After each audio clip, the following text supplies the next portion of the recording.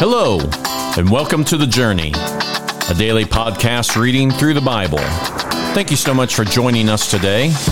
As you listen, we're going to be using the New Living Translation of God's Word. Let's start today's reading.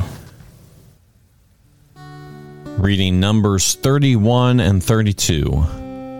Then the Lord said to Moses, "On behalf of the people of Israel, take revenge on the Midianites for leading them into idolatry.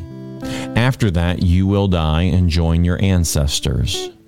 So Moses said to the people, "Choose some men and arm them to fight the Lord's war of revenge against Midian.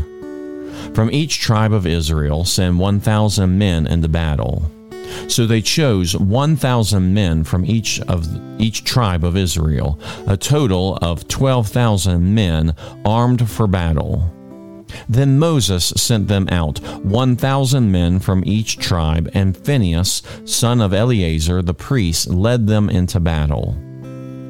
They carried along the holy objects of the sanctuary and the trumpets for sounding the charge. They attacked Midian, as the Lord had commanded Moses, and they killed all the men. All 5 of the Midianite kings, Evi, Rekem, Zur, Hur, and Reba, died in the battle. And they also killed Balaam, son of Beor, with the sword. Then the Israelite army captured the Midianite women and children and seized their cattle and flocks and all the wealth as plunder. They burned all the towns and villages where the Midianites had lived.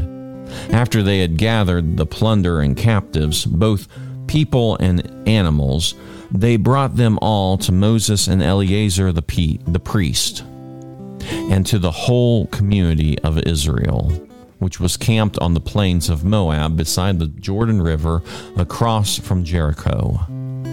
Moses, Eleazar the priest, and all the leaders of the community went to meet them outside the camp, but Moses was furious with all the generals and captains who returned from the battle. "Why have you let all the women live?" he demanded. "These are the very ones who followed Balaam's advice and caused the people of Israel to rebel against the Lord at Mount Peor. They are the ones who caused the plague to strike the Lord's people. So kill all the boys and all the women who have had intercourse with a man. Only the young girls who are virgins may live. You may keep them for yourselves. And all of you who killed anyone or touched a dead body must stay outside the camp for 7 days. You must purify yourselves and your captives on the 3rd and 7th days. Purify all your clothing too, and everything made of leather, goat hair, and wood."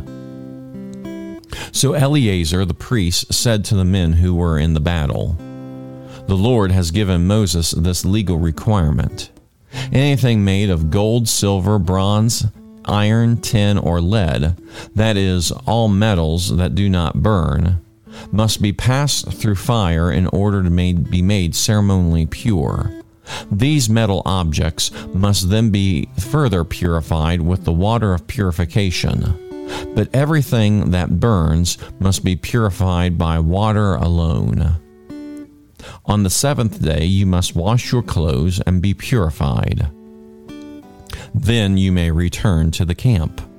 And the Lord said to Moses, "You and Eleazar the priest and the family leaders of each tribe are to make a list of all the plunder taken into battle, including the people and animals. Then divide the plunder into 2 parts, and give half to the men who fought in the battle, and half to the rest of the people. From the army's portion, first give the Lord his share of the plunder. 1 of every 500 of the prisoners and the cattle, donkeys, sheep, and goats. Give this share of the army's half to Eleazar the priest as an offering to the Lord. From the half that belongs to the people of Israel, take 1 of every 50 of the prisoners and the cattle, donkeys, sheep, goats, and other animals. Give this share to the Levites who are in charge of maintaining the Lord's tabernacle." So Moses and Eleazar the priest did as the Lord commanded Moses. The plunder remaining from everything the fighting men had taken totaled 675,000 sheep and goats, 72,000 cattle, 61,000 donkeys, and 32,000 virgin girls. Half of the plunder was given to the fighting men. It totaled 337,500 sheep and goats, of which 675 were the Lord's share, 36,000 cattle, of which 72 were the Lord's share, and 30,500 donkeys, of which 61 were the Lord's share, and 16,000 virgin girls, of whom 32 were the Lord's share. Moses gave all the Lord's share to Eleazar the priest, just as the Lord had directed him. Half of the plunder belonged to the people of Israel, and Moses separated it from the half belonging to the fighting men. It totaled 337,500 sheep and goats, 36,000 cattle, 30,500 donkeys, and 16,000 virgin girls. From the half share given to the people, Moses took one of every 50 prisoners and animals and gave it to the Levites, who maintained the Lord's tabernacle. All this was done as the Lord had commanded Moses. Then all the generals and captains came to Moses and said, "We, your servants, have accounted for all the men who went out to battle under our command. Not one of us is missing. So we are presenting the items of gold we captured as an offering to the Lord from our share of the plunder: armbands, bracelets, rings, earrings, and necklaces. This will purify our lives before the Lord and make us right with Him." So Moses and Eleazar the priest received the gold from all the military commanders, all kinds of jewelry and crafted objects. In all, the gold that the generals and captains presented as a gift to the Lord weighed 420 pounds. All the fighting men had taken some of the plunder for themselves. So Moses and Eleazar the priest accepted the gifts from the generals and captains and brought the gold into the tabernacle as a reminder to the Lord that the people of Israel belonged to Him. The tribes of Reuben and Gad owned vast numbers of livestock. So when they saw that the lands of Jazer and Gilead were ideally suited for their flocks and herds, they came to Moses, Eleazar the priest, and the other leaders of the community. They said, "Notice the towns of Ararath, Dibon, Jazer, Nimrah, Heshbon, Elahah, Sibnah, Nebo, Beon. The Lord has conquered this whole area for the community of Israel, and it is ideally suited for all of our livestock. If we have found favor with you, please let us have this land as our property instead of giving us land across the Jordan River." "Do you intend to stay here while your brothers go across and do all the fighting?" Moses asked the men of Gad and Reuben. "Why do you want to discourage the rest of the people of Israel by going across the land the Lord has given them? Your ancestors did the same thing when I sent them from Kadesh Barnea to explore the land. After they went up to the valley of Eshcol and explored the land, they discouraged the people of Israel from entering the land the Lord was giving them. Then the Lord was very angry of them, and He vowed, 'Of all those I rescued from Egypt, no one who is 20 years old or older will ever see the land that I swore to give Abraham, Isaac, and Jacob, for they have not obeyed me wholeheartedly.' The only exceptions are Caleb, son of Shephanel, the Kuzanite, the Kenizzite, and Joshua son of Nun, for they wholeheartedly follow the Lord. The Lord was angry with Israel and made them wander in the wilderness for 40 years until the entire generation that sinned in the Lord's sight had died. But here you are, a brood of sinners doing exactly the same thing. You are making the Lord even angrier with Israel. If you turn away from him like this and he abandons them again in the wilderness, you will be responsible for destroying this entire nation. But they approached Moses and said, "We simply want to build pens for our livestock and fortified towns for our wives and children. Then we will arm ourselves and lead our fellow Israelites into battle until we have brought them safely to their land. Meanwhile, our families will stay in the fortified towns we built here, so that they will be safe from any attacks by the local people. We will not return to our homes until all the people of Israel have received their portions of land. But we do not claim any of the land on the other side of the Jordan. We would rather live here on the east side and accept this as our grant of land."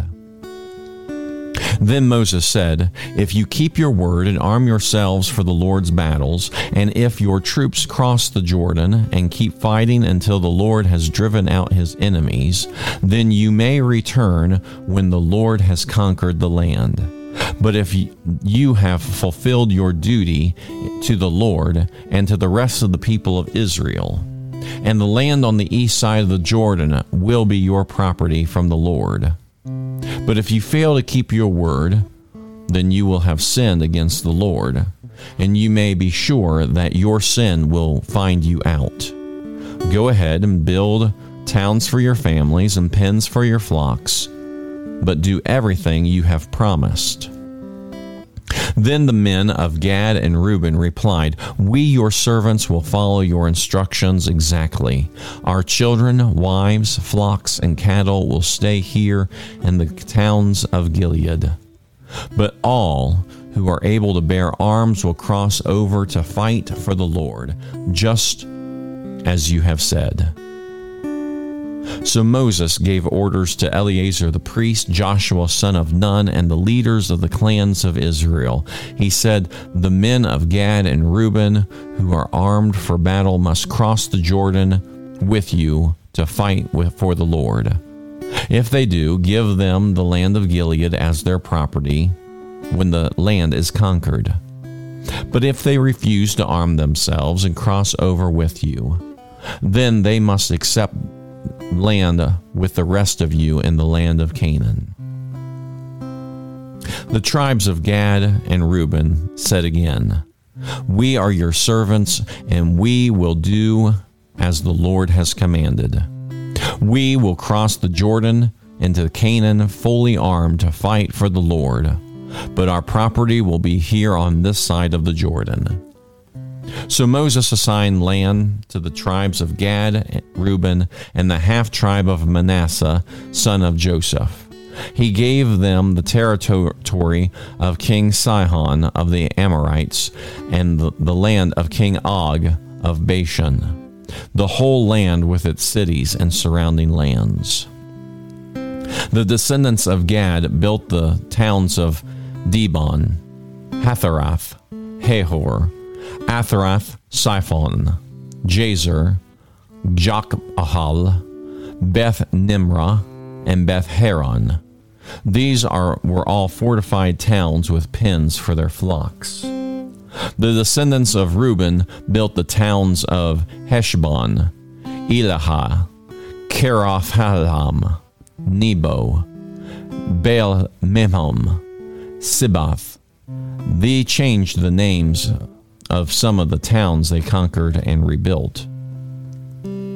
Then the descendants of Machir, the tribe of Manasseh, went to Gilead and conquered it, and they drove out the Amorites living there. So Moses gave Gilead to the Machirites, descendants of Manasseh, and they settled there.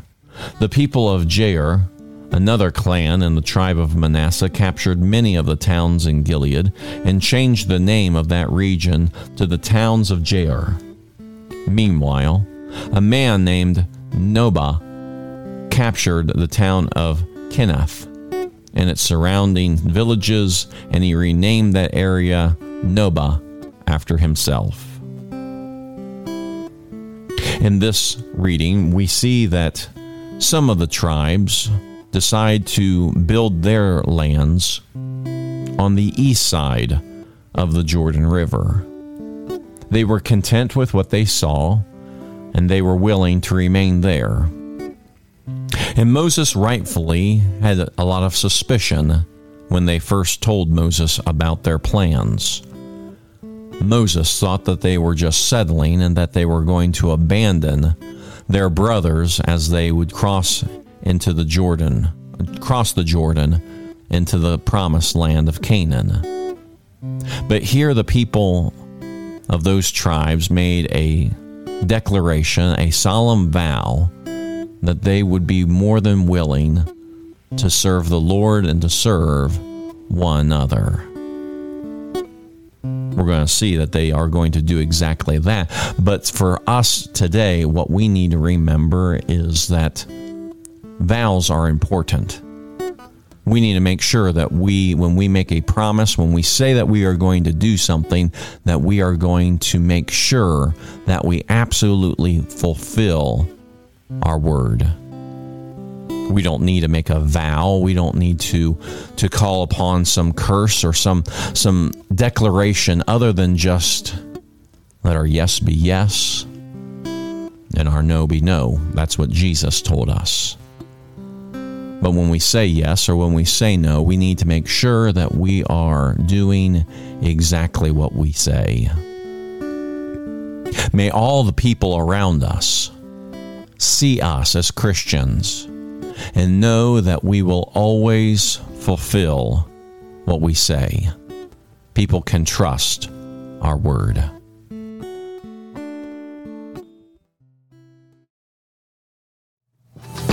Thank you again for joining us for the journey. Please be sure to share this podcast.